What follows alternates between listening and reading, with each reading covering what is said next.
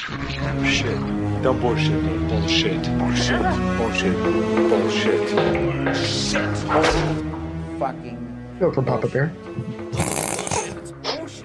Welcome back to a little show we like to call the filter of the shit from the bull. Exactly. Wow. I actually like that title. That's good. Yeah. This is, for those who haven't listened to this show before, my name's Ray Harris. With me is Cameron Riley. G'day. This is a show that we do once a month where we take a few news stories that have piqued our interest and that we suspect may contain elements of bullshit, either in the reporting of or just the doing of. And we talk about them. It's basically my excuse to actually pay attention to the news once a month. Stories that I see, and I go, that's interesting, but I don't have time to really read it and drill down on it right now because I'm actually trying to make a buck. I have more important things to do, but once a month I'll take a day and I will drill down into stories that have piqued my interest, giving me a pant tent, and I will try and figure out what the hell's going on, just for my own benefit. Yeah, right. Not for anybody else, not to do a show. I don't really care about anyone else, what they think. I'm just doing it for my own benefit because I like to know what's going on. But then I talk to you about it. You know. Absolutely. I apologize for interrupting. Basically, we're pulling back the curtain on the news. Join us, don't join us, whatever. We don't Send give us a fuck. $100. No. Fuck off. You know, whatever. We don't care. We don't care. We do it for us. But if you want some truth, it's masturbation. What this is, it's news masturbation, basically. It's mutual. Hey, I don't want to speaking finish of which, that one. Go ahead. Did you hear that Jerry Lee Lewis died last weekend? I just heard that today. I was camping last weekend and out of radio range, off the grid for a few days. And Jerry Lee Lewis died, I heard. He was the original wild man of rock and roll. He was in Sun Studios with Elvis, Johnny Cash, Chet Atkins, and Roy Orbison. Outlived them all. Crazy fucking life. He was crazier than all of them put together. And married like 7 times, including to his 13-year-old cousin at one point in the late 50s. According to his biographer, a biographer of him who interviewed him in 2014, Jerry Lee showed him the pistol that kept under his pillow when he slept in a room riddled with bullet holes in the walls, and a Bowie knife stuck in the back of the door. That sounds right. He was genuinely crazy, man. Well, you know, some people wake up and they fumble for their phone. Well, he wakes up, grabs a pistol, and he shoots into the wall somewhere. But again, he's only half awake, so it's technically not his fault. Yeah. But he would just wake up in the middle of the night and fire it randomly into the wall. Yeah. I would feel better.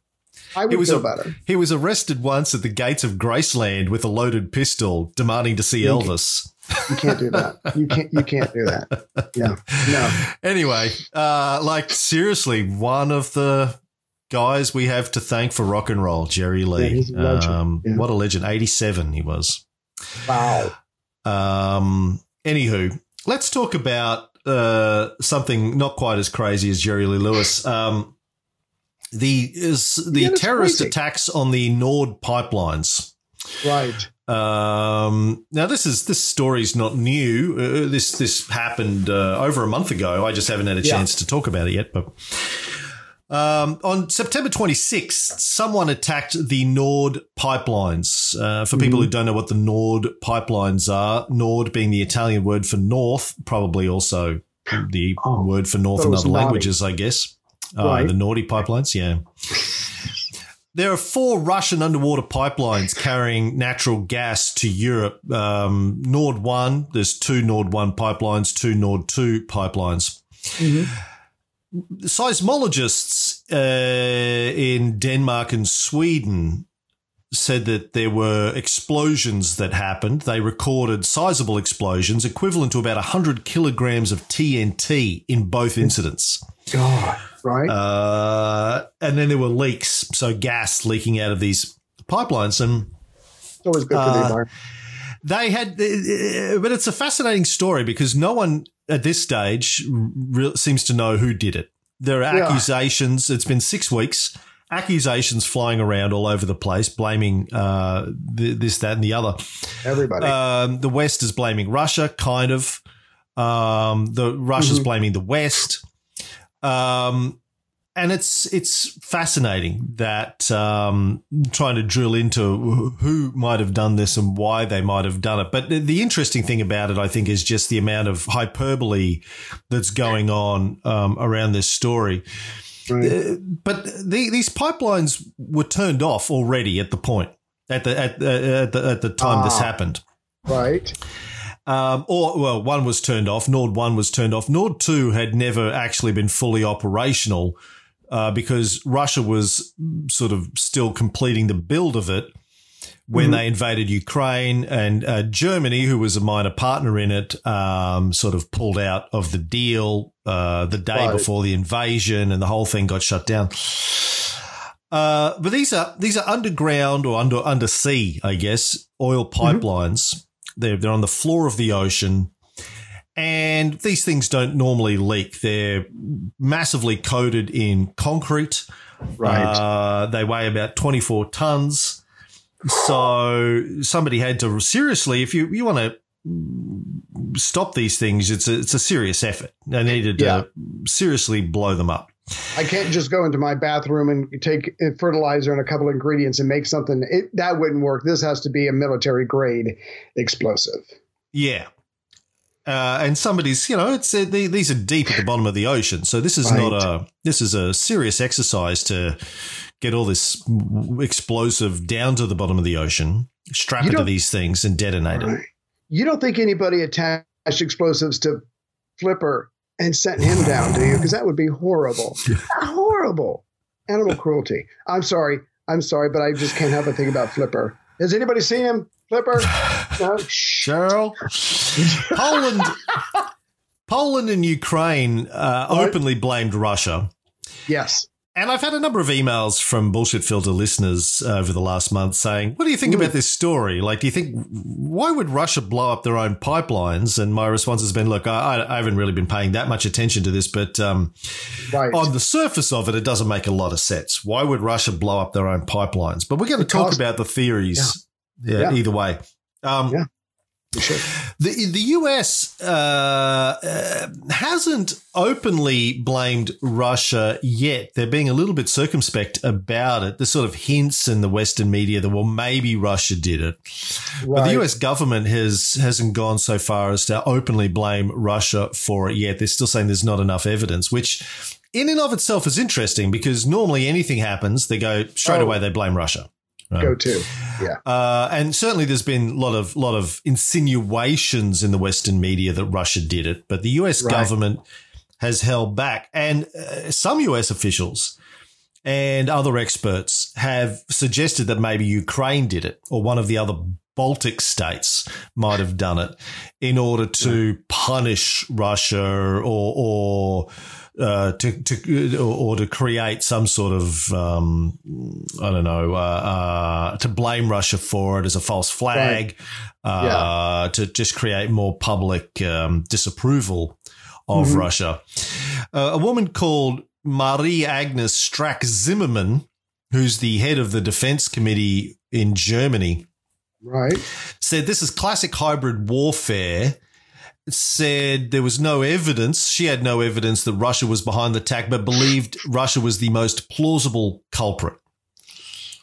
That just flies in the face of commons.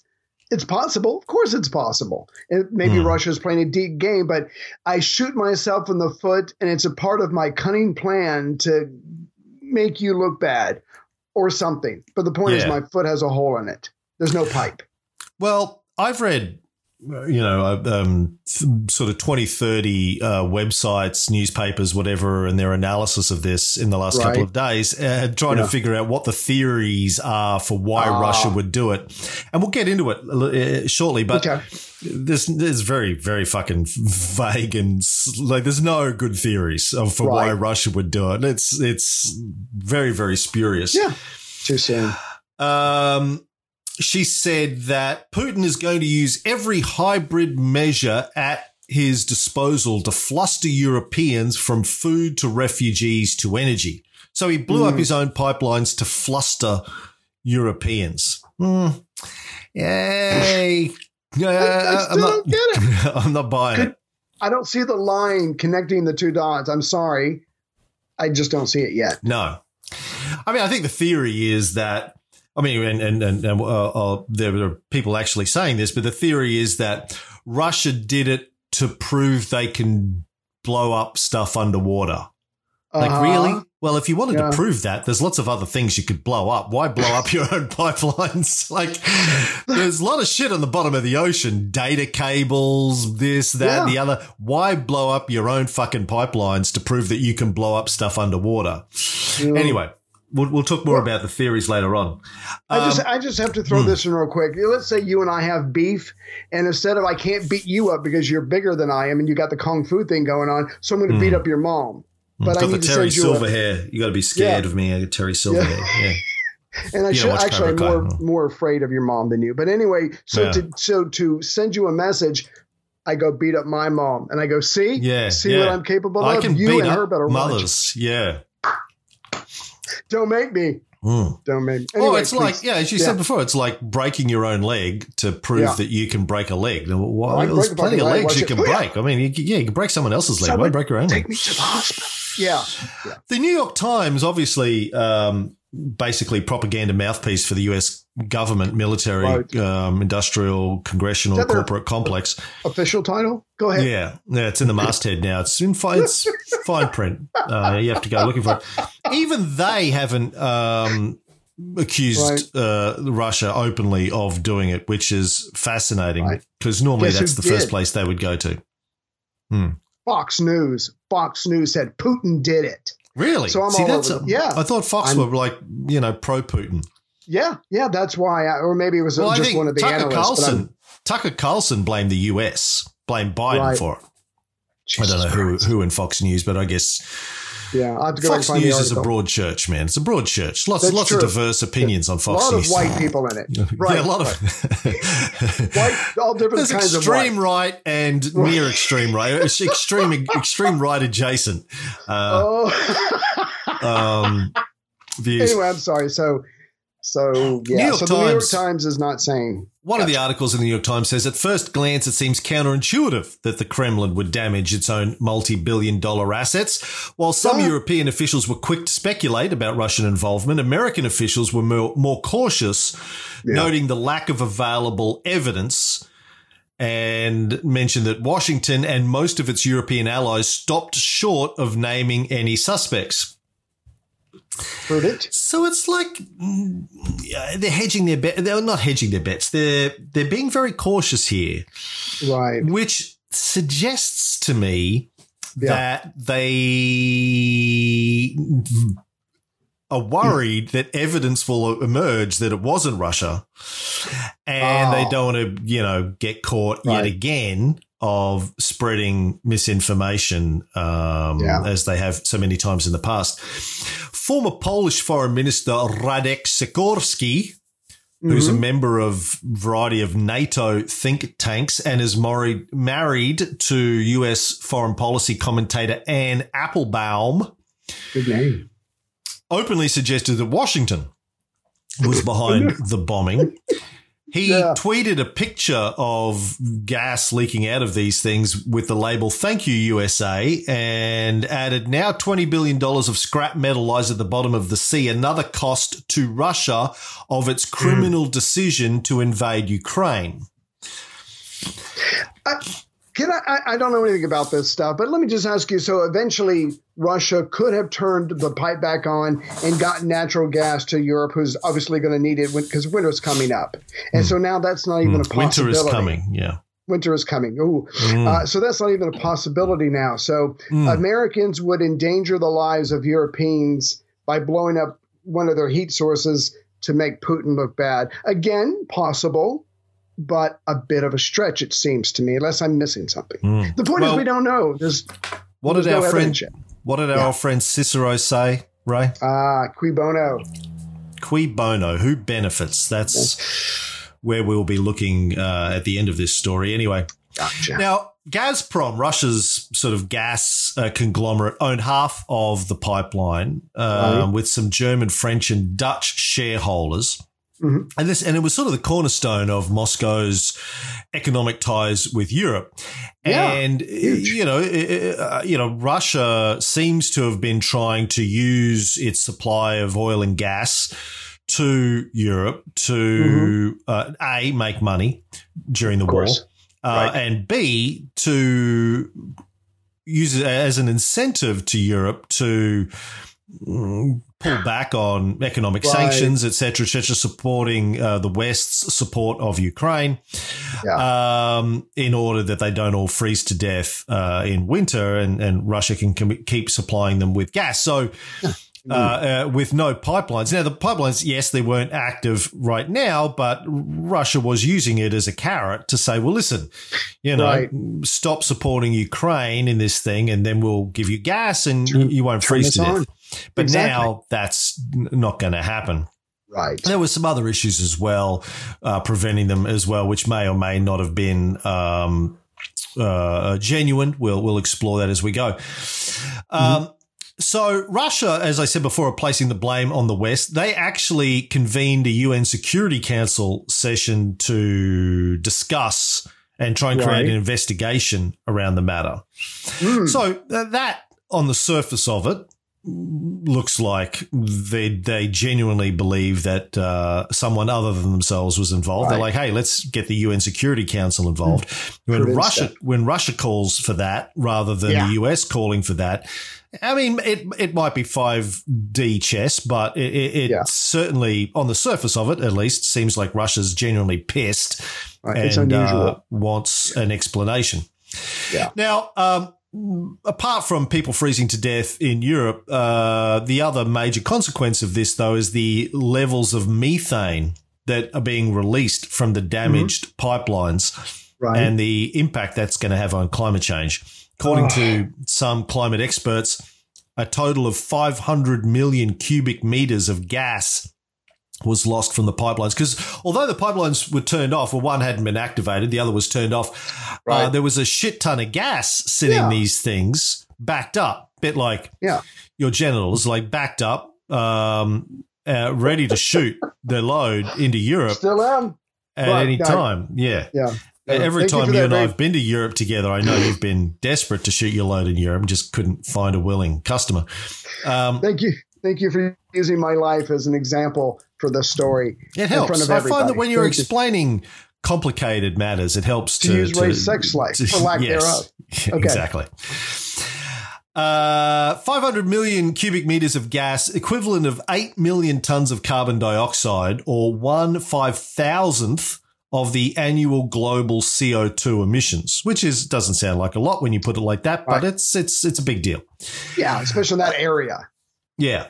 Now, under normal conditions, normal political and business conditions, leaving aside sanctions and wars and all that kind of stuff, the damaged sections of these pipelines, and there's 3 of them, could be repaired in about a year by a single repair fleet. So even in the best conditions, it would take a year to get this thing repaired. As it currently is, it's not just this winter. Yeah, it's not going to happen for a very long time, if at all. Yeah. And the tricky part of it is it's not just you have to go down to the bottom of the ocean for great lengths of time to fix these things. A lot harder to fix this underwater, I imagine, than it is to drop it. You just drop these things off of boats. In the first place, you have to go down and join up the bits, the sections. But to fix things like this, clean up the mess, fix it. Oh, it's massive exercise. But of course, these pipes are now filled with seawater as well. So first, you need to figure out how to pump all the seawater out of these things, keep it out while you're fixing it. Yeah, like engineering nightmare, I imagine, to fix something like this underwater. I would imagine they would need someone like James Cameron, who's the director of The Abyss. A lot of experience and that was fiction. But the point is, the equipment involved, the safety, the whole process, it's going to take a while, and it's going to cost a shit ton of money. Who pays for that? Well, it depends if we can ever find out who blew it up in the first place. Yeah, right. Good luck with getting them to pay whoever it was. Good point. There's going to be debris in these things. 1,200 kilometers of pipeline filled with water and debris that need to be cleaned out, and doing that under immense pressure. Well, you would know all about to the portion. Yeah. Sorry. Go ahead. Yeah. And they've got polymer coatings to resist, prolonged contact with seawater. All that needs to be cleaned and repaired. Oh, and the estimates are that the repair bill could run into the billions of dollars. Now, Gazprom can probably afford that. It's a small fraction of their annual budget, but still. Yeah. Yes. Now, Europe is not getting, I don't know the percentage of this. I think it's a decent percentage, but this is a percentage of the natural gas that Europe is not going to get this winter to heat themselves. And possibly somebody could die, old people, not being checked on, whatever. This could get ugly. And again, that's only going to drive people more to accuse each other and also investigate who really did this. Yeah. Now, there was no immediate impact on energy supply to Europe because, as I said before, these things had already been switched off. Right. Well, the one that was operating had been switched off. The second one hadn't started to operate. And the one that had been switched off, Russia switched it off and said there was a problem with a turbine. The turbine needed to get repaired, but they're under economic sanctions, so they couldn't get the repairs for it. Or they've been waiting for repairs for some time due to economic sanctions. So Europe's already having to get its gas from somewhere else. Fortunately, the US was ready and waiting. Yeah. I just happen to have a stockpile. Yeah. Here's one I prepared earlier. We might have to charge you more, but it's worth it. Now, I don't remember if you remember when this war started, Ray. When did this war start? Back in the beginning of the year, February. I'm trying to scroll back in my show notes to see back in time. I was planning on pulling out the recording of this from back earlier in the year, but looking for my show notes. Here we go. February 104. Where's 103? I don't know where 103 is. I know back in the day when the war first started and we were talking about what was going on, my theory back in the beginning was that the US was looking for an excuse. The US and their European allies were looking for an excuse to sanction Russia and Russia's supply of energy to Europe, so the US could step in and pick up all that energy business. So that was my theory back at the beginning of this thing, that it was all about energy, supplying energy to Ukraine and to Europe. Right. And this seems to fit into that theory, further destruction to Russia's ability to, in anywhere in the near future, provide gas to Europe. Now, in the theories about why Russia may have done it, the phrase that keeps coming up is signaling value. Right. It's signaling. Could you define that, please? Well, it gets back to what I said before. Look, we can do this. We can blow up shit underwater. Right. Again, that's the theory. There seems to be lots of other things they could have blown up in their own fucking multi-billion-dollar infrastructure, but that's the theory. Right. Well, there was this one analyst who said the explosions took place near, in the Baltic Sea, near Denmark, Sweden, whatever, but they were careful not to do it within the sphere that is NATO. And so, again, that doesn't make any sense. We could blow you up. We won't, but we'll show you by blowing up our own because we don't want to bring other NATO's countries into this war. Again, it doesn't all fit together. It's still a leap of faith to think that Russia did it themselves. Again, they could have. Who in the heck knows what's going on in Putin's head anymore? But it still doesn't fit for me, if that makes sense. Yeah, it's a very weird theory. Yeah. They're the ones who got hurt. Back in 2021, Putin told a group of military leaders in a speech, if our Western colleagues continue the obviously aggressive stance, we will take appropriate retaliatory military technical measures and react harshly to unfriendly steps. I want to emphasize that we have every right to do so. So some analysts are suggesting that that's a hint that he was prepared to blow up break his own leg. No, that's a hint that he's willing to kick someone else's ass, not his own. Again, it doesn't fit. I'm sorry, please continue. Yeah, that he was willing to invade Ukraine. I don't know how you draw a line between that and blowing up his own infrastructure. It's not a straight line. It's not a straight line. It reminds me of that scene from Blazing Saddles where the black sheriff grabs a gun and holds it in his own head and goes, everybody back or I'll kill the nigger. And he goes, oh, you crazy. He'd do it. He crazy. And he gets himself out of all the white redneck cowboys who are trying to string him up. They're like, oh no, he might die. We better skedaddle. No. He's threatening you with you were going to do, and now you're not. Again, makes no sense. Jesus Christ. Yeah. Again, the theories say, well, maybe the Nord Stream attack was a hint that all the other major pipelines delivering Norwegian gas to the UK and continental Europe could be blown up by Russia. Right. Really? By blowing up our own. Yeah. I mean, I can see it, but it's so flimsy. It's a really tough argument. Now, the argument that does make more sense is that Gazprom might be able to make an insurance claim against it because they weren't making any money out of it anyway. It had been turned off. Just sitting there. They weren't going to make any money for the foreseeable future out of it. Right. So while sanctions are in place, which could go on forever. Yes. Even if the war ends, there could still be sanctions against Russia for forever. Yeah. So maybe they were like, listen, we're not going to make any money out of this for at least 5 years. Let's blow it up, make an insurance claim. Cha-ching. Yeah. And at least we get some money out of it. It's an Irish stock take, as we say. Wouldn't they have to have the permission of Putin to do that? Because like you said, to blow this thing up is not anybody can do it.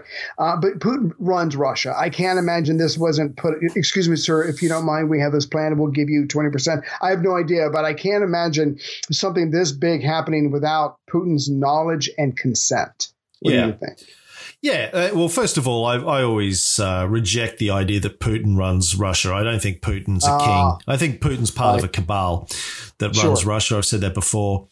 Yeah. He's powerful, don't get me wrong, but I don't think he's a dictator. Not powerful. Yeah, I think he's part of a cabal of... Maybe they're turning against him. Oligarchs that came out of the Yeltsin years and run it. And some guys have left and some guys have been assassinated. And the West makes a lot of news out of every time a Russian billionaire oligarch gives up their Russian citizenship and criticizes the invasion.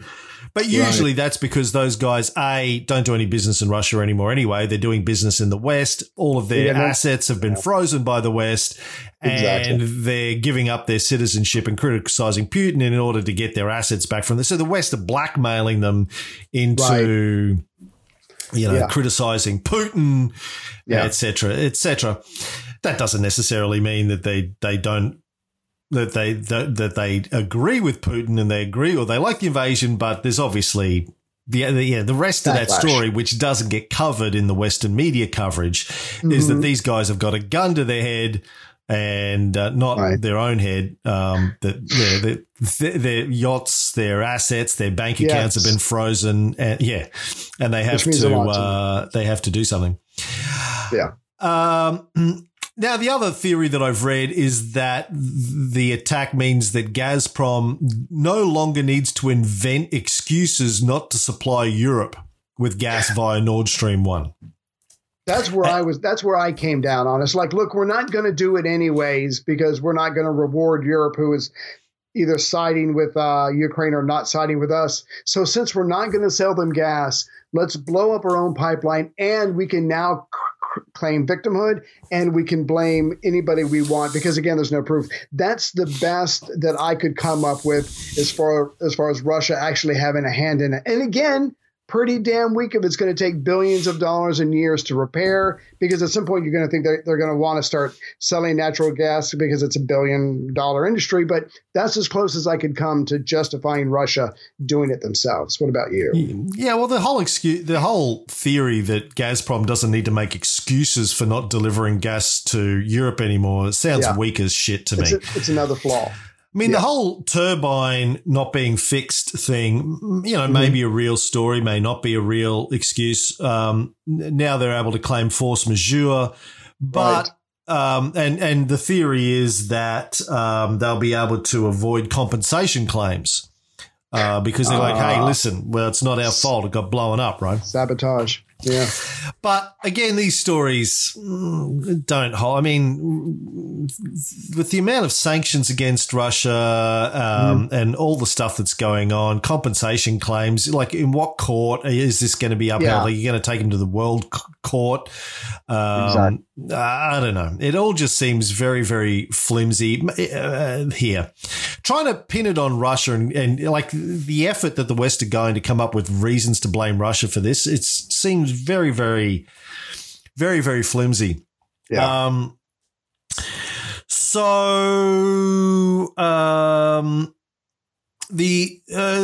What else have I got here? In terms of reasons to blame Russia, that's it. Signaling, avoiding compensation claims. That's basically it. And an insurance claim, being able to make an insurance claim.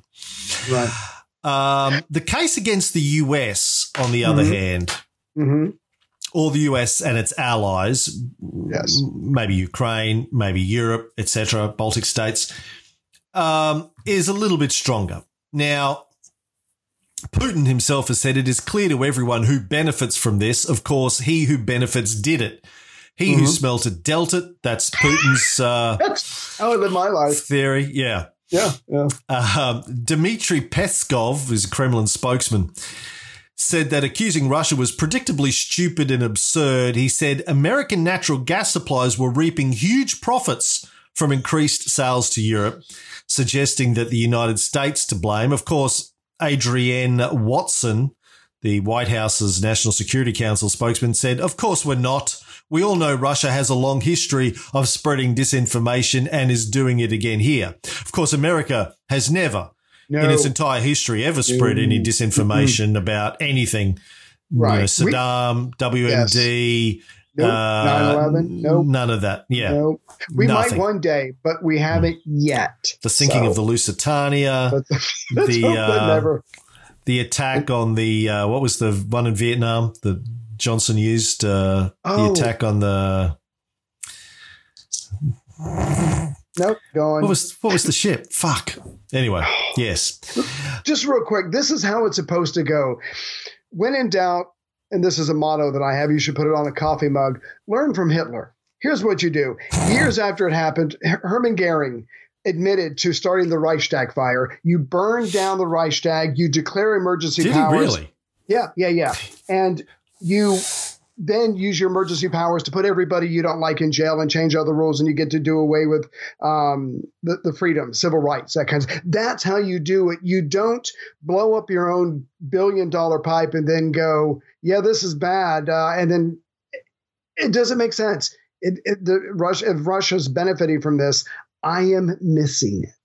Well, the difference between like burning down the Reichstag and using it to declare martial law, etc., makes sense, right? That makes sense. That you can see how the Nazi Party benefited directly out of that. Yes. This, it's a lot harder to figure out how Russia benefits.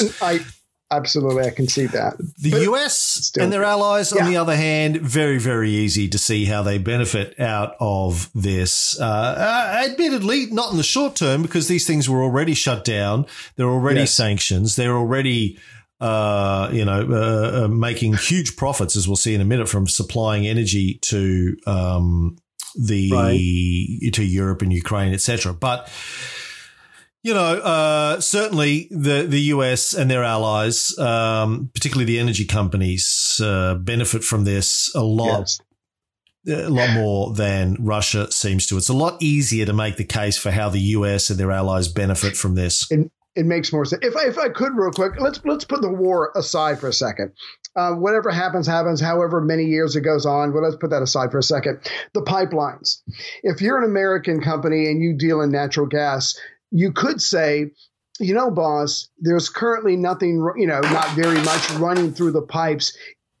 If we ever wanted to destroy it, now would be a good time as far as an environmental disaster. I'm not saying we should. I'm simply saying if we were ever going to do it, now is a better time than any. And since it's going to take years and it's going to take billions of dollars to fix it up, our companies can benefit not just for 1 year, but for several years. I mean, again, that's kind of way out there thinking. But if you wanted to blow something up and not really ruin the Baltic Sea, maybe now's the time to do it, because there's not billions or whatever cubic meters running through these pipes at this particular moment.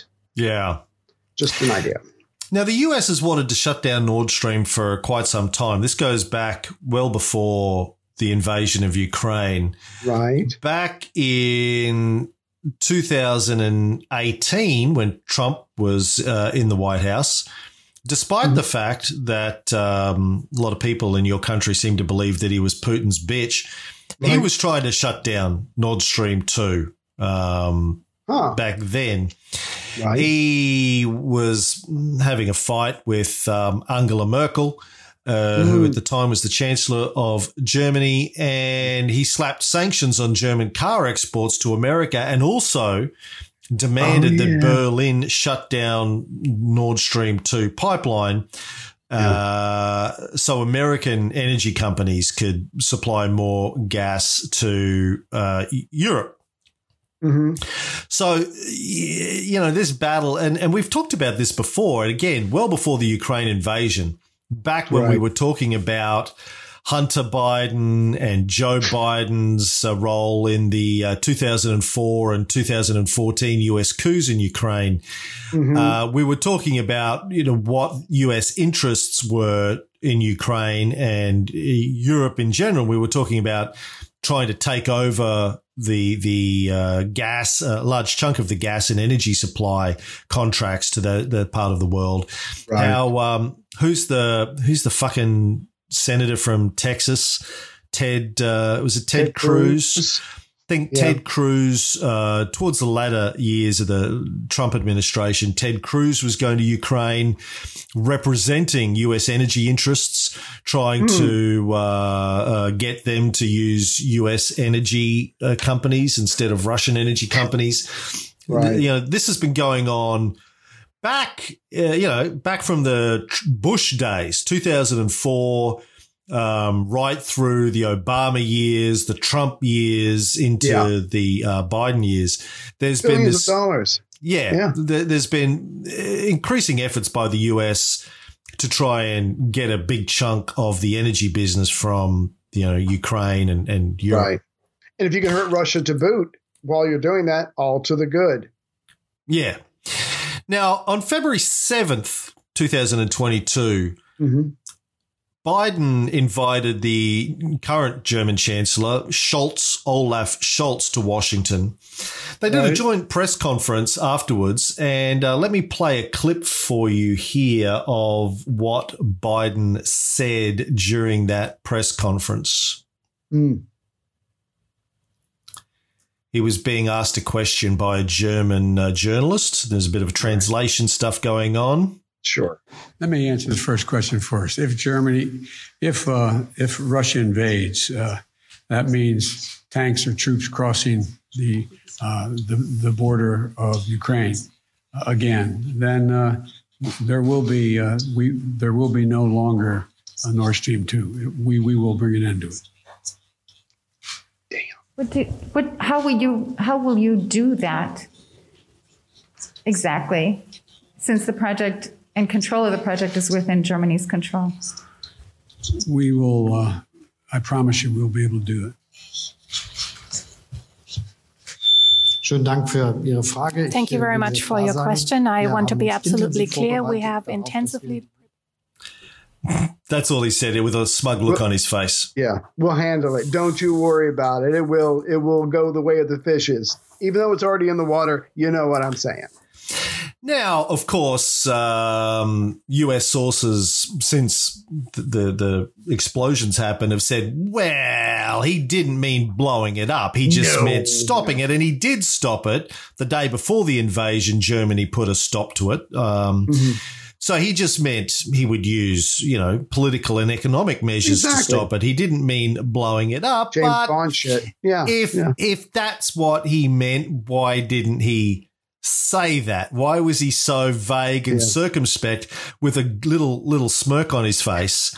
Right. It reminded me of when he was back in the Obama days, when he was vice president, and he was bragging about the fact that he got the U.S. prosecutor fired, who was looking into the company that Hunter Biden was involved in. And he had this grin on his face about, hey, I got him fired. It was the same sort of jokey arrogance that he had then. It's like, trust me, we'll do it. Yeah, it'll be handled. Now, if you didn't say, we'll just, we've got an agreement with my counterpart here, the Chancellor of Germany, that if Russia invades, they will pull economic and political support for it. Could have said that. Very fucking simple thing to say. He just, no, trust me, we will bring an end to it. We have the resources to bring an end to it. He was feeling the vibes of the room, and he decided to go with mysterious. It was his call to make. Now, the New York Times on the 25th of October had a story that said Denmark, Germany and Sweden are all investigating the ruptured pipeline sites, but they remain tight-lipped over who might have caused the damage and why. Now, my first reaction when I read that was, if they believed Russia was involved, would they remain tight-lipped? Do you want to kick the beast? Do you want to kick the Russian bear? I don't know. I mean, you would think no, they would put it out there. Aha, we have absolute proof that Russia did it. Then what happens? Because now Russia's got nothing to lose. It's just a nasty game, no matter which way you go. What would you do? Would you release it? Because you're and I respect this about you. You're like, put the truth out there. Damn the consequences. Look, they're already involved in a proxy war with Russia anyway. I mean, they've already shut down Nord 2 pipeline, Germany had. Right. I mean, I think if they thought the evidence pointed towards Russia, they would probably say that. Look, we're not 100% sure yet, but at this stage, of the evidence seems to point towards Russia. They would have no qualms about throwing Russia under the bus with this if they thought they could pull that off. The fact that they're not saying who did it suggests to me that they think, yes. Does that say made in the USA right there? Oh, that's not good. That's not good. I mean, okay, maybe I'm wrong here, but the fact that they're being so tight-lipped about it suggests to me that the evidence might be pointing in a direction that they don't want it to be pointing at. Right. The New York Times continues.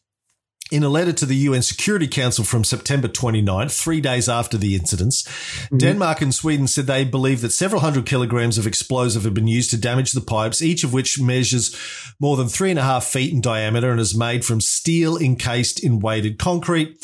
Russian officials have complained that they've been blocked from investigating the explosion sites. The Kremlin spokesman Dmitry Peskov accused the Europeans of conducting the investigation secretively without Moscow's involvement. According to statements we're hearing from Germany, from France and from Denmark, this investigation was set up inherently to put the blame on Russia, Reuters quoted Mr. Peskov as saying. But here's the key statement at the very end of the New York Times article. You got to read all the way down to the bottom to get to this.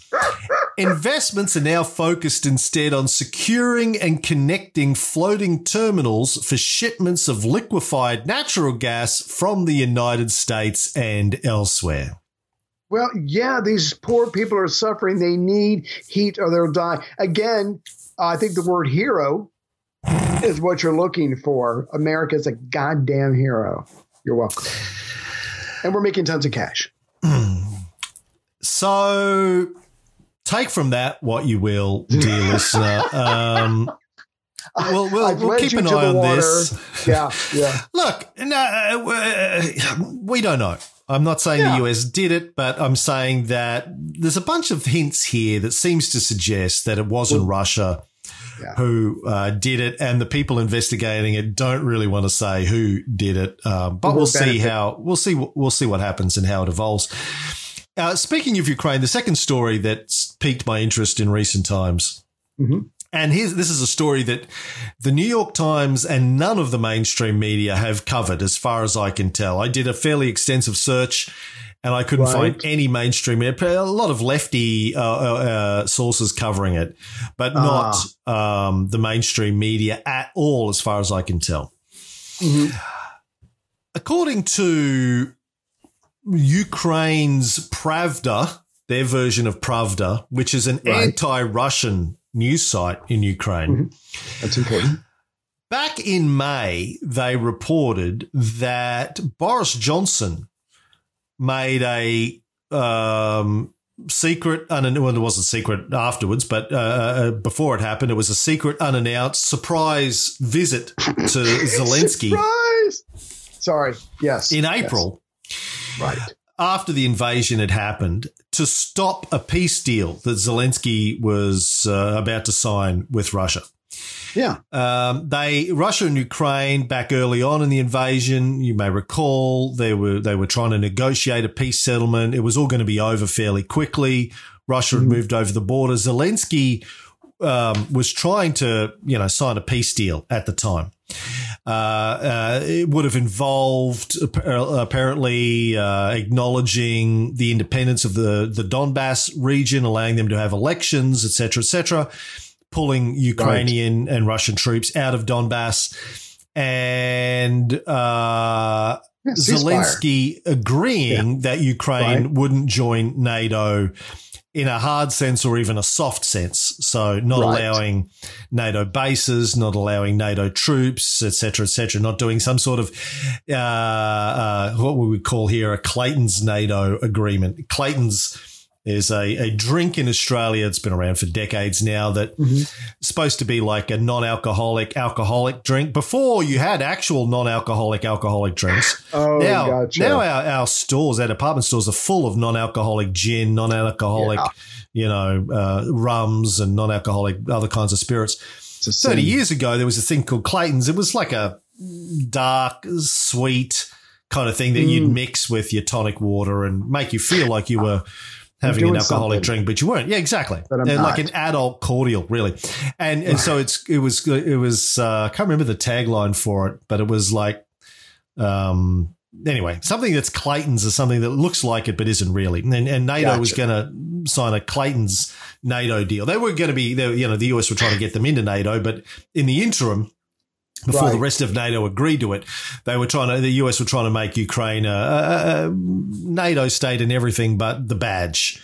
You're going to have all the NATO stuff, but you just don't get the badge to say that you're a member. Exactly. So that was the basic terms of the peace deal. This is after they'd already failed to sign the Minsk agreements, Minsk 1 and Minsk 2 that we talked about previously, which was around coming up with some sort of settlement for the Donbass region. The US scuppered both of those, and so after the invasion, Putin was trying to get Zelensky to sign this new deal. Boris Johnson turns up, says, don't fucking do it, and he didn't. And this is Pravda that first reported on this, didn't get any coverage in the mainstream West, but there was a lot of coverage of Johnson after the fact. But 3 days after Johnson's visit, Putin said that the deal had turned into a dead end. Foreign Affairs in October 2022 edition wrote, according to multiple, and this again, long article, this is buried very deep in the bottom of the article. According Right. to multiple former senior US officials we spoke with, in April 2022, Russian and Ukrainian negotiators appeared to have tentatively agreed on the outlines of a negotiated interim settlement. Russia would withdraw to its position on February 23rd when it controlled part of the Donbass region and all of Crimea. And in exchange, Ukraine would promise not to seek NATO membership and instead receive security guarantees from a number of countries. Right. We have some backup, but we're not going to join NATO. You're not threatened, Russia. Let's go back to our starting points, cease fire, and try to figure this stuff out. Yeah. Good deal. So all of the destruction, loss of life that's happened since April would have been avoided if this, in theory, if this peace deal had been struck and both sides had kept to it. Yeah. Here's a clip from Boris Johnson a little bit after his trip to Ukraine, a couple of months later. This is June 25th. He was in Kilgaley talking to some local journalists. Here's what he had to say at the time. I know that the cost of food has gone up, the cost of fuel. Everybody is looking at this. Too many countries are looking at this thing now and saying, this is a European war that is unnecessary. It's an economic problem that we don't need. And so the pressure will grow to try to encourage, coerce maybe the Ukrainians to a bad peace. The risk is that people will fail to see that it is vital to stand up against aggression. If Putin, and this is the point I will make to countries here today, because they all, they know it really, and they agree with it really.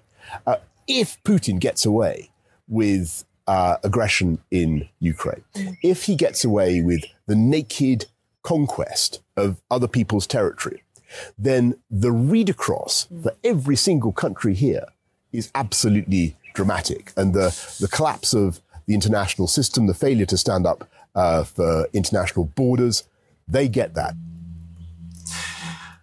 So, and everyone knows what a brilliant thinker and leader Boris Johnson was. That's why his own party threw him out of leadership of his country. He was too good. A month too later. Much of a thinker. Too thinky. Yeah, too smart.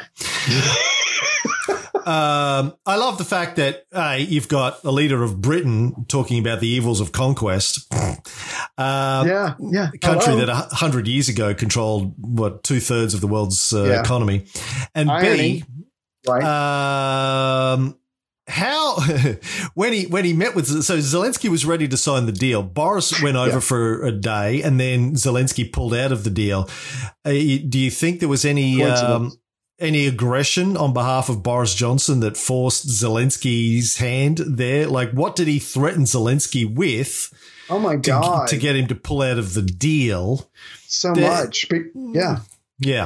Because well, first of all, Boris, a great English name, I think we all know that, is representing the West. He, in that same article, he told Zelensky that Putin is a war criminal. He should be pressured, not negotiated with. And even if Ukraine are ready to sign an agreement, we, the West, are not. No, he could have said, look, if this war goes on, you're going to need us. It'd be very unfortunate for you if some of the shipments of weapons got hung up. Zelensky it was going to be a peace deal.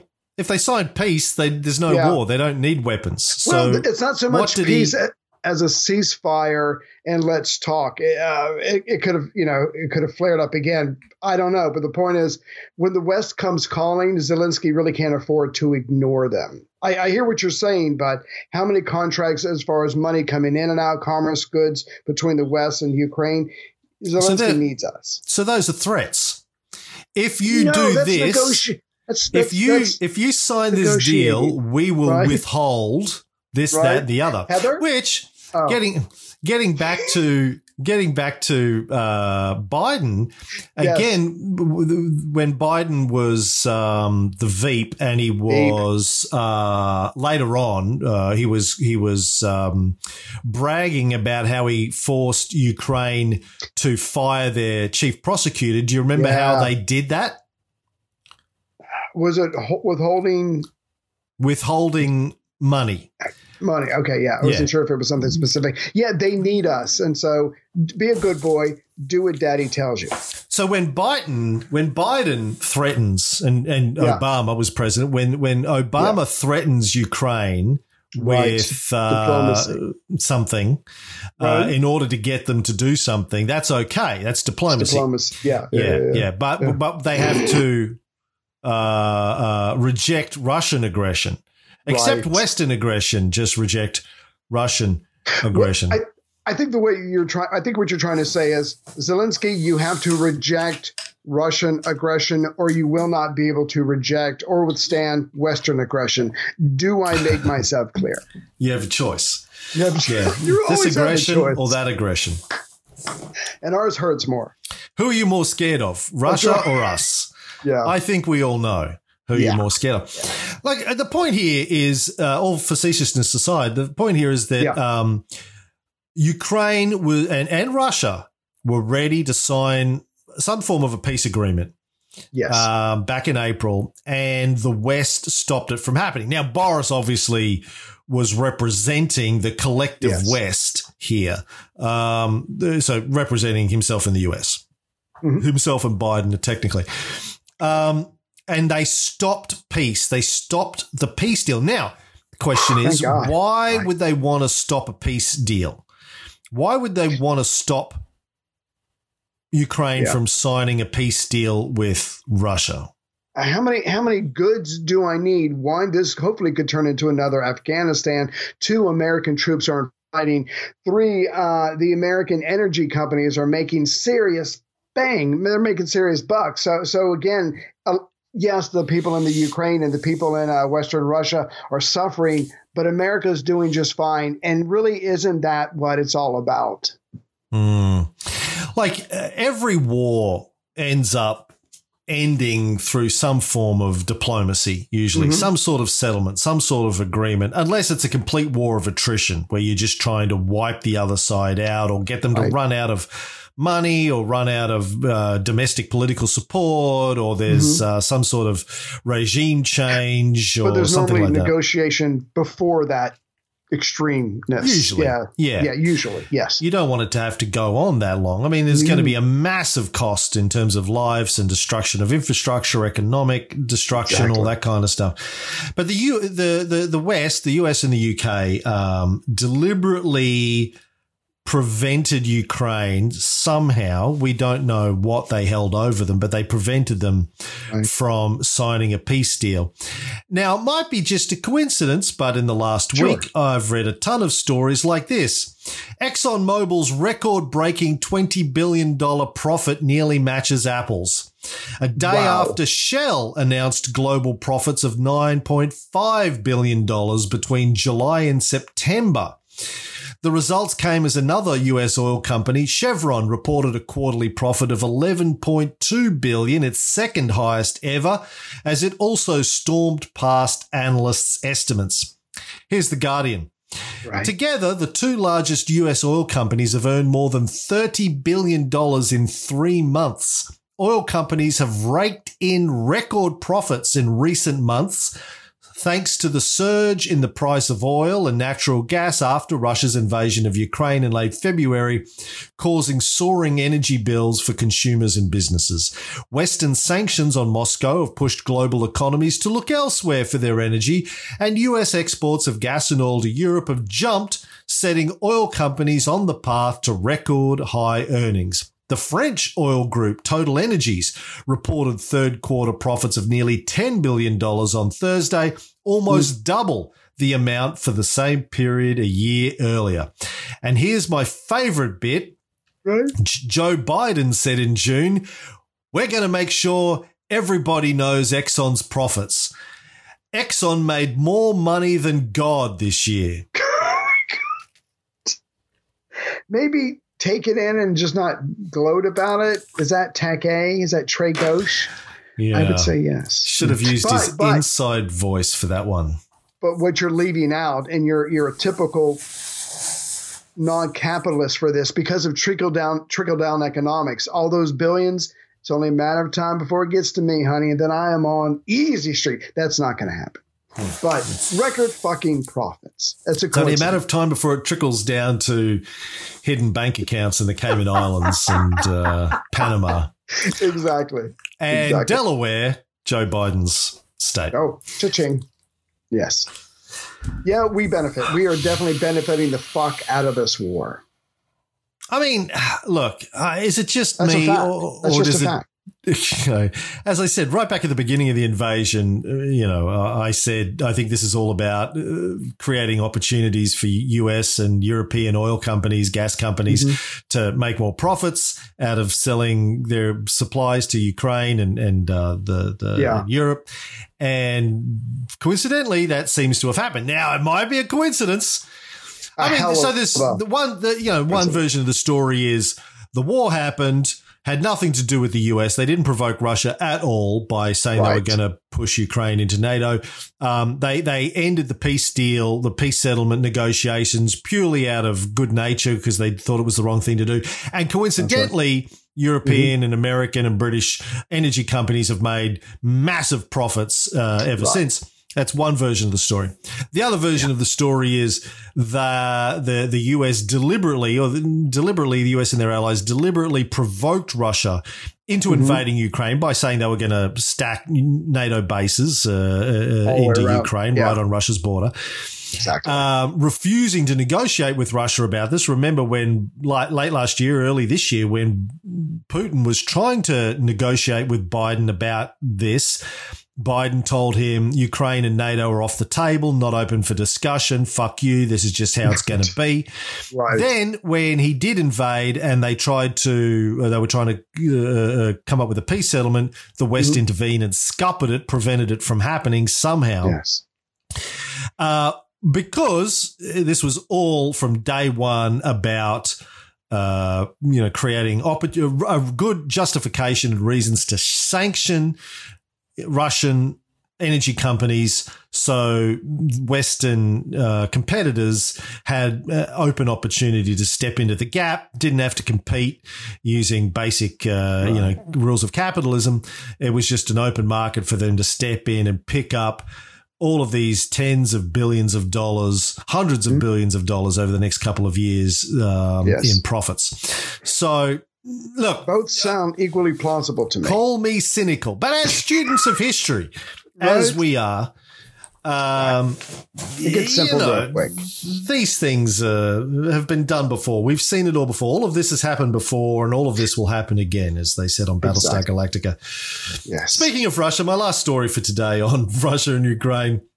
Right. A couple of weeks ago, October 24th, 30 Democrats of the Progressive Caucus. Now, Progressive Democrat is basically, in any other country in the world is somebody who's slightly right of center. Yes. But a Progressive Democrat, 30 of them drafted a letter which went public calling on Biden to pursue every diplomatic avenue to end the war while preserving a free and independent Ukraine. Absolutely. Pretty simple letter, fairly non-critical of Biden. Now, I'm going to read the whole thing in full so people get the full perspective on this. Dated October 24, 2022. Dear Mr. President, we write with appreciation for your commitment to Ukraine's legitimate struggle against Russia's war of aggression. Your support for the self-defense of an independent, sovereign and democratic state has been supported by Congress, including through various appropriations of military, economic and humanitarian aid in furtherance of this cause. Your administration's policy was critical to enable the Ukrainian people, through their courageous fighting and heroic sacrifices, to deal a historic military defeat to Russia, forcing Russia to dramatically scale back the stated goals of the invasion. Crucially, you achieved this while also maintaining that it is imperative to avoid direct military conflict with Russia, which would lead to World War III, something we must strive to prevent. The risk of nuclear weapons being used has been estimated to be higher now than at any time since the height of the Cold War. Given the catastrophic possibilities of nuclear escalation and miscalculation, which only increase the longer this war continues, we agree with your goal of avoiding direct military conflict as an overriding national security priority.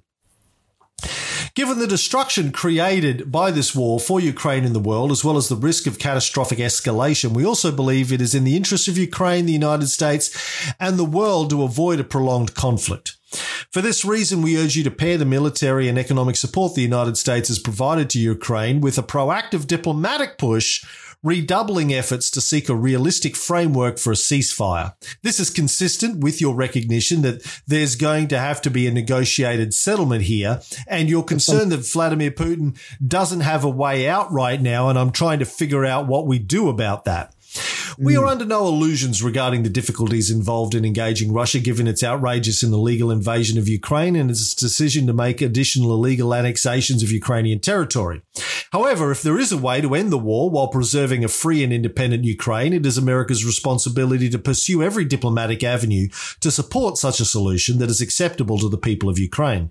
Such a framework would presumably include incentives to end hostilities, including some form of sanctions relief, and bring together the international community to establish security guarantees for a free and independent Ukraine that are acceptable for all parties, particularly Ukrainians. The alternative to diplomacy is protracted war, with both its attendant certainties and catastrophic and unknowable risks. Russia's invasion has caused incalculable harm for the people of Ukraine, leading to the deaths of countless thousands of civilians, Ukrainian soldiers, and displacement of 13 million people, while Russia's recent seizure of cities in Ukraine's east have led to the most pivotal moment in the conflict and the consolidation of Russian control over roughly 20% of Ukraine's territory. The conflict threatens an additional tens of millions more worldwide as skyrocketing prices in wheat, fertilizer and fuel spark acute crises in global hunger and poverty. A war that is allowed to grind on for years, potentially escalating in intensity and geographic scope, threatens to displace, kill and immiserate far more Ukrainians while causing hunger, poverty and death around the world. The conflict has also contributed to elevated gas and food prices at home, fueling inflation and high oil prices for Americans in recent months. Economists believe that if the situation in Ukraine is stabilized, some of the speculative concerns driving higher fuel costs will subside and likely lead to a drop in world oil prices. We agree with the administration's perspective that it is not America's place to pressure Ukraine's government regarding sovereign decisions. Apparently they didn't hear about Boris's trip. Right. And with principle, you have enunciated that there should be nothing about Ukraine without Ukraine. Who is he? Fucking Dr. Zeus. But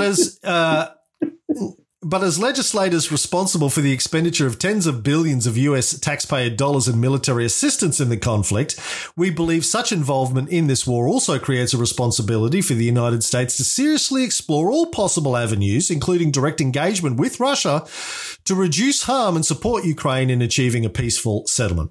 In May, President Zelensky, despite deadlocked negotiations, reiterated that the war will only definitively end through diplomacy, and had previously explained that any mentally healthy person always chooses the diplomatic path because he or she knows, even if it is difficult, it can prevent the loss of thousands, tens of thousands, and maybe even millions of lives. Mm-hmm. And he's a fucking TV comedian, so, even he gets that. He gets it. Yes. In conclusion, we urge you to make vigorous diplomatic efforts in support of a negotiated settlement and ceasefire, engage in direct talks with Russia, explore prospects for a new European security arrangement acceptable to all parties that will allow for a sovereign and independent Ukraine, and in coordination with our Ukrainian partners, seek a rapid end to the conflict and reiterate this goal as America's chief priority. Sincerely, and it's signed by Pramila Jayapal, Member of Congress, Cori Bush, Rokana, Ilan Omar, Mark Pocan, Rashida Tlaib, Alexandria Ocasio-Cortez. All of the progressive Democrats have all signed this thing. Now, what did you think about that? What did you think about that letter, Ray? A little wordy, but no, yeah, it's like, okay, I get that you're with Ukraine and you're for that whole freedom, liberty shit. I get that. But history shows us that the longer a war goes on, the more chances it's going to spread. No, do your thing, do your due diligence, but also why not have a dual track, a second track of peace, of talks, of negotiations, of an attempt to end this thing, because everybody's going to suffer. This is seems like a reasonable letter. Seems reasonable to me. Reasonable suggestion. Yes.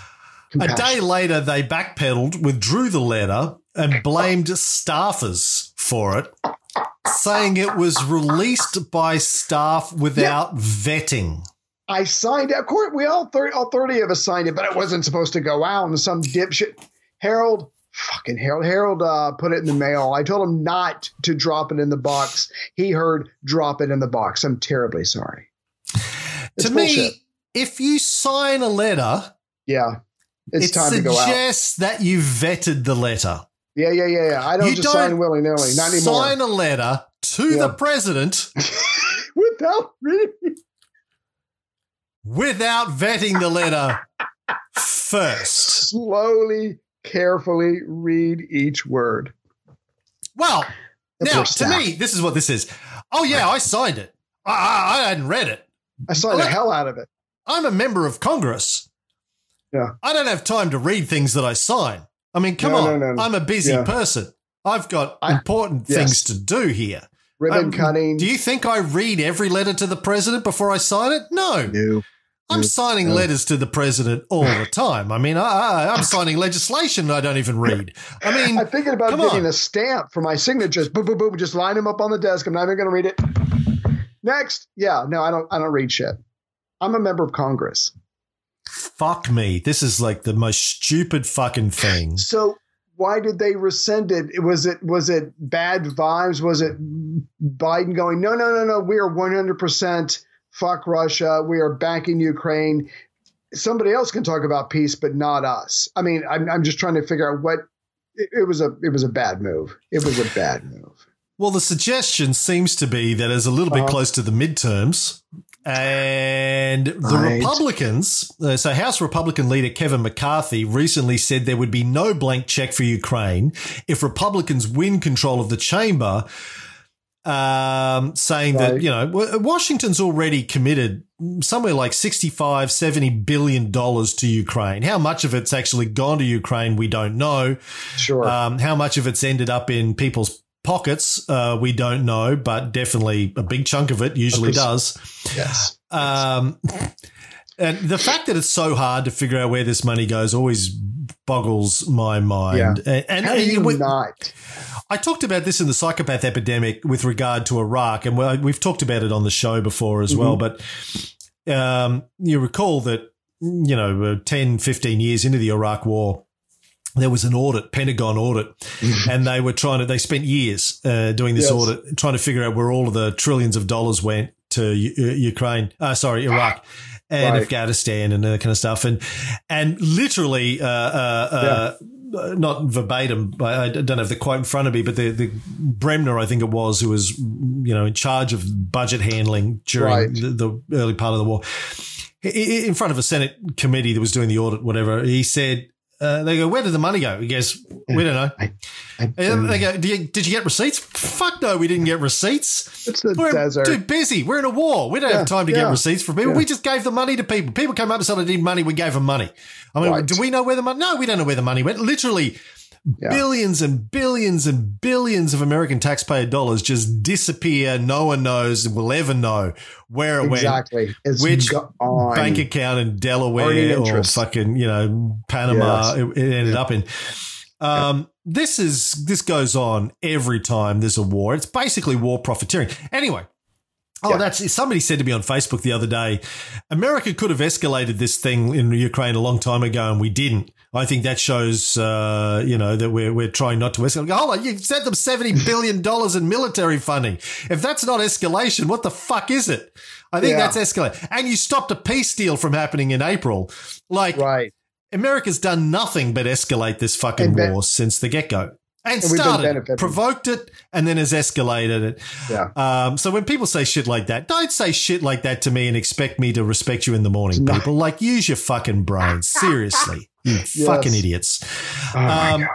Anyway, so I think the problem here is that the Democrats were worried that, oh, shit, now we sound like Republicans saying we should negotiate a peace deal. Good and point. The fact that it's Republicans and Trump saying we should make peace. We should make a deal. Like the fact that it's the batshit crazy Republicans and Trump that are making more sense than the progressive caucus of the Democrats backtracking on a lukewarm request that maybe we should, try this diplomacy thing. Just like your country is so fucked, man. I tell you, my country's fucked too. I'm not. We're supporting you guys in this whole thing, so I'm not saying that we're any better, but it's so fucked. This whole situation blows my mind.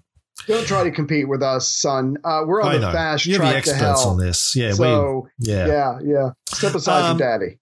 Yeah. The 538, the polling guys suggesting at this stage that it looks like the Republicans will definitely win the House and might win the Senate. There's a sort of a tie for the Senate, but they're a little bit ahead. Right. The only good thing that will probably come out of that is maybe pulling back on this thing in Ukraine. But I find that hard to believe that would happen too, because if my theory is correct and the reason there is a war in the first place is because the US and its allies were trying to provoke Russia so they could, justify sanctions and use it to weapons, for opportunism. Oil. All of that. $70 billion that's going into people's pockets. It's war profiteering on that side of it. On the other side of it, all of the energy companies are making tens of billions of dollars of extra profits. And they donate politically. So, yeah. If that theory is correct, then the Republican leadership stand to benefit as much out of that as the Democratic leadership do. They all have... in their districts, they all have businesses, and we've talked about this endlessly on this show and the Cold War show. Right. But for people that haven't heard those, the basic way it works is you have tens and tens of thousands of businesses in America that profit from war. They do that, and it's not just people making guns, as you might think, and bombs and planes and that kind of stuff. It's everything from software to pencils to condoms to socks, because America has... Yeah, war adjacent. Because, when the Pentagon's budget goes to pay for all of these things for the 800 military bases that the US has constantly running around the world, and every senator, every congressman and woman's districts have businesses that make tons of money. A good chunk of their annual budget comes from Pentagon, basically handouts, right? Pentagon contracts. Oh, yes. And there's very little vetting with Pentagon contracts usually, because they're usually in a hurry to get rid of them. They got to get rid of the money quickly because we're in a war. Oh my God, Ukraine needs the money. We're not actually going to give Ukraine the money. It's a bit like the Marshall Plan. You don't actually get cash. Some cases, cash did get shipped to Iraq on pallets and then disappeared. Yeah. But usually it's a line of credit. Okay. Yeah. Well, you can like, we got this company here that sells condoms. If you need condoms, just send them an email. They'll ship the condoms to you. We'll make the money happen on this side of things. Don't worry about it. You get a line of credit. You don't get cash in your bank account. You get a line of credit to spend in American country. So the American taxpayers give the government their money. Government then makes a line of credit available to Ukraine. Right. Ukraine says we want it, and then they just give that money to the American businesses in their districts. So if you're a senator or a congressman or woman, congressperson,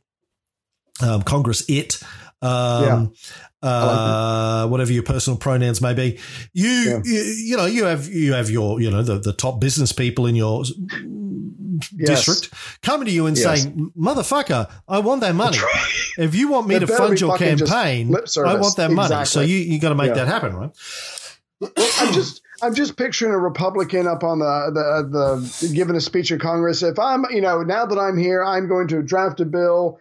No more money for Ukraine. Your phone rings. Hello. I'd better what? Okay. April Fools, I was just joking. We are going to, of course, keep sending lots of money or credit for Ukraine. Go Ukraine. Go war. War good. I mean, you're right. It feeds the Democrats. It feeds the Republicans. They're both the same. Probably the phone calls that these progressive members of the Democrats got as soon as that letter went out too. I signed it and then, got a phone call. And look, this isn't my theory about how that works in the US. This has been backed up by lots of independent studies. They're all referenced in my book, The Psychopath Epidemic. Go and buy that or download it for free or whatever from don't do that. Fake site. I don't make any money out of it anyway. Publisher keeps all the money, cunts. They definitely get it for free. So we'll see what happens in the midterms. But yeah, Right. I can't imagine the Republicans pulling back much. They might pay some lip service to it, but we'll see what happens. But They can't. Yeah. They'll get Okay, pressure. my last story for today. A recent study suggests that individuals with psychopathic personality traits are less likely to be affected by the phenomenon known as contagious yawning than those who have a normal capacity for empathy. Unsurprisingly, yawning is associated with bonding and empathy. Catching a yawn is not unique to yawns and occurs among many social mammals such as chimpanzees and dogs. So if you think your boss or spouse or sibling or parent Test them. maybe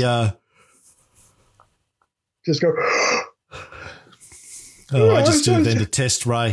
See, it works. Ray's not a psychopath. No. No, he's a many things, Ray. Many. Yeah, but you know, not.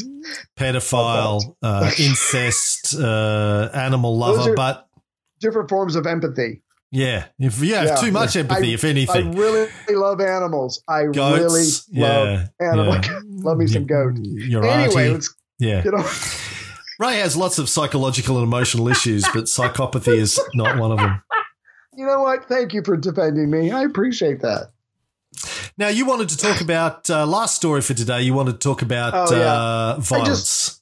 So I love violence. I'm a big violence fan, me. So if you listen to the show, there's a good chance that you listen to the Life of Caesar show, and why wouldn't you? It's fucking brilliant. No one drills us harder or deeper that came out wrong than we do. Okay, but anyways, if you listen to the Life of Caesar show, or if you've studied Roman history in general, you probably have a good idea of the little tiny 1,000 pinpricks that weakened Rome over time. It changed it, it made it weaker, and then it was able to collapse, implode, be invaded, all that good stuff. Well, my contention now is, and this happens all the time, you know, empires come and go if you study history.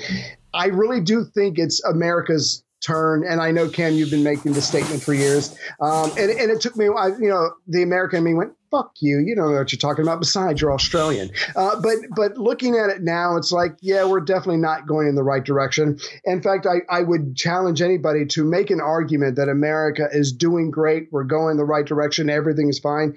I don't think that's the case. And I remembered when we studied the Brothers Gracchi, or the Brothers Gracchi, that was the point in Roman history when violence became acceptable in the political world. It wasn't just I vote, you vote, and whoever wins, wins, and I hope I do better next time. Now it's getting to the point where violence, even death, is how you take out your enemies, because it's a zero-sum game. You cannot lose in politics anymore. That is unacceptable. That is intolerable. And I really do think that that's where America is at this point. And I'll just give you a couple of examples, plus another couple of pinpricks that's happening to America right now. You've all heard of Nancy Pelosi's husband, Paul, being attacked with a crazy guy, a conspiracy guy with a hammer. He thought Nancy, or he was hoping Nancy was there. That's horrible. I mean, you know, that's just completely insane. And that's not the only one. There was a gentleman, I think it was Pennsylvania. He's not even a politician. He is just running for office. He's like 78 years old. He got attacked in his backyard. He got beat up pretty bad, and he had to go to the hospital just because he's a Democratic candidate in some pissant little contest. So you've got that going on. Now, violence or threats to politicians, at least in the United States, is nothing new. Women, minorities get it all the time. They get death threats all the time. I looked up AOC, and she actually has round-the-clock security, which is not completely normal for just a House representative. And she also sleeps in different locations. Again, she doesn't want to be too set in her ways because she gets death threats all the time. And I enjoyed this very much. An employee of the New York Post was fired because he went into their internal software and he changed an editorial, and he changed the sentence to this. He says, this one sentence said something else, and he changed it. We must assassinate AOC for America. Now, again, I'm sure he felt justified because politics is our new blood sport. It's a zero-sum game. It's all or nothing. You all know about January 6th, but I seriously doubt if a rational person could point to that and go, that was a good day for America. And another thing is the other thing, comparing America to Rome, when it comes to finances. As you may or may not know, the United States has not been serious about doing anything about our debt or deficit for some time. Obviously, with COVID, that's a little different. But the New York Times wrote a piece, and it says, and this New York piece came out after the Congressional Budget Office said the following, that the cost of interest is on track to be $390 billion next year, which is almost up 50% from 2017. In other words, we will be paying more money on interest for our debt than there is money that is spent on our military. And as you said, we have hundreds of bases all over the world. We spend this year we spent $767 billion on our military. And by 2025 or 2026, we'll be spending more on interest just on our debt. So you add up that violence is now the norm in our political system. We're paying more for interest than we pay for our military. People in Washington keep finding uses for our military. I really wish they would quit doing that. Again, because of government contracts that you were speaking to. A lot of our institutions are getting to the point where they're going to just simply break down. And finally, the disappearance of guilt and shame in the world in general, but certainly politics. You take all these things together, plus a whole lot of other things. How could you not think that America has – and don't get me wrong, I'm an American. I don't like this. I don't want this to be the case, but we have definitely peaked. We are on our way down, and whether it's civil war, whether it's implosion, whether it's whatever, the point is we are fast tearing the fabric that is holding our country together. And again, you can look at Rome and you can just point to so many similarities. I just wanted to point that out. And that's scary as shit, because when we go down, the entire world will feel it. We are feeling it. Yeah. Yeah. Like the thing that gets me about this Paul Pelosi story, and I know as part of that narrative, Capitol Police said that they've tracked roughly 9,600 threats against politicians in 2021, threats against people and places that they protect.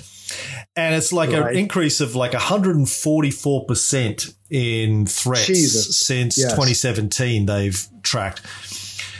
But and there's a lot of stuff in the media since the Paul Pelosi attack saying this is not America. We're not violent. I'm like, are you fucking kidding me?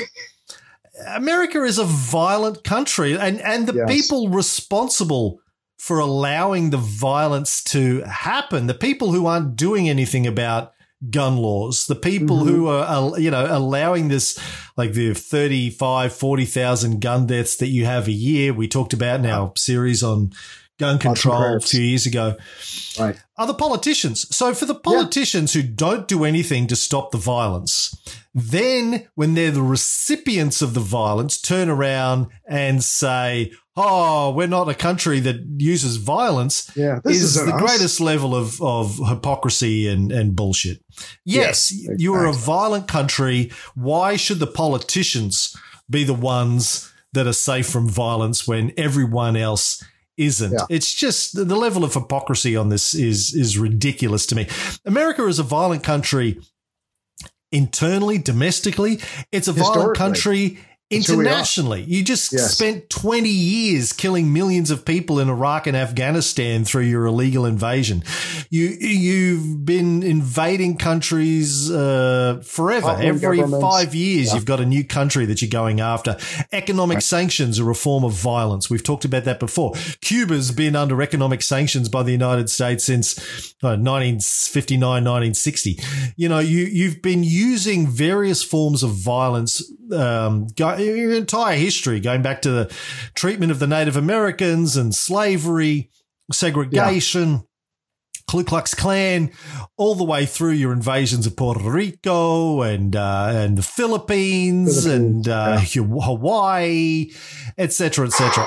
You're a violent country, and it just makes me laugh when a politician or a politician's spouse gets attacked and politicians go, this is not who we are. I'm like, this is totally who you are. What happened? Actually, Taylor, my son Taylor, he and Hunter, his brother, my other son, also my son, I said that in a weird way. My boys are in LA at the moment, just living a life of debauchery as far as I can tell. And they told me, they go, if you turn up to a good nightclub in LA, they won't let you in unless you have girls with you. So there was 3 of them over there, Hunter and Taylor and their friend Adam, who's a TikToker with like 7 million followers or something. and an 8-pack.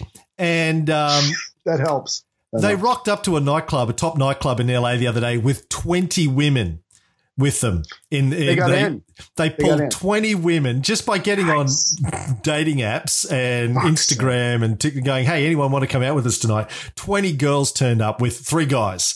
So Taylor said they got a booth. He knows a promoter of all these nightclubs. He said, I'm in the Uber texting my promoter guy, can you get us a booth at this place? He goes, yeah, no worries. Just say, when you get to the door, just tell security that you're my Aussies. So he rocks up, he goes, yeah, we're Noel's Aussies or Noah's Aussies or whatever. They let him in. They get a booth. He said one of us sat at either end and one in the middle, and all the girls just around them. And then he's texting the head of marketing at this place going, hey, we need some drinks. So they're just sending them bottles of vodka and shit to his table. My boys, so it's fucking incredible the life that they live, I tell you. Jesus. The funny thing about Taylor is 2, 3, 4 years ago, he was so shy. If they ordered pizza, he couldn't open the door to get the pizza. He had to send his brother to do it. Now he's turning up to nightclubs with 20 women on his arm and, texting promoters and doing deals. He's he's a player now. I don't know fucking what happened. Do it while you can. Do it while you can. Yeah. I think he just says, do you know who my dad is? That's what gets him everywhere, I think.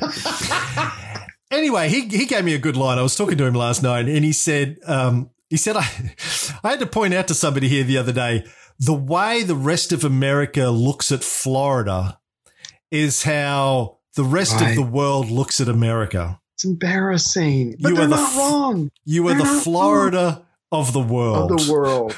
Yeah, for fuck's sake. I thought I said that's a good line. I'm going to steal that. That's a good line. I would love to bring, if I could snap my fingers to bring Ronald Reagan back to life, have him go, he'd look around and go, what the fuck? You got the Republicans voting for the Russians? What the fuck's going on? You're killing each other. I mean, he would not recognize what the Republicans have. I'm not saying that Ronald Reagan was a good guy or anything, but the Trump effect has been profound on the Republican I want to see a conversation between Reagan and Biden. Right. It'd be like the senility conference of 2022. They were buds in the 80s because remember, I know what you what? What did you say? Me? What? Who am I? I don't know. Who are you? Even that clip I played of Biden before, he starts off by going, if Germany invades Ukraine, if Germany, he says Russia, if Russia invades Ukraine, where am I? Who am I? That's right. Where's my gun? Fuck me. Yeah, but they were buds. Yeah, it was Biden that in 1984 pushed through the crime bill. Omnibus bill. Exactly. And he said, I wish I could have done more. Fuck you. Yeah. Anyway. Millions of men, black men, particularly in jail for smoking or selling weed, which is now legal in most parts of the US. For fuck's sake. Anyway. So it's going to be interesting to see what happens here and in Ukraine. I'm sorry, I didn't mean to cut you off. Yeah, that's fine. That is the bullshit filter for this month. Good luck. Probably we'll be back to talk at some point after the midterms. Yes. Look after yourself, buddy. You too.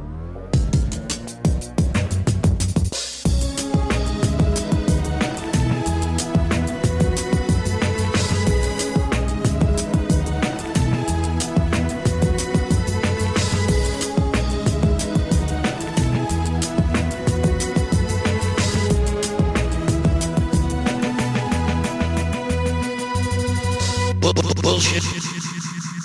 Bullshit. Bullshit. Bullshit.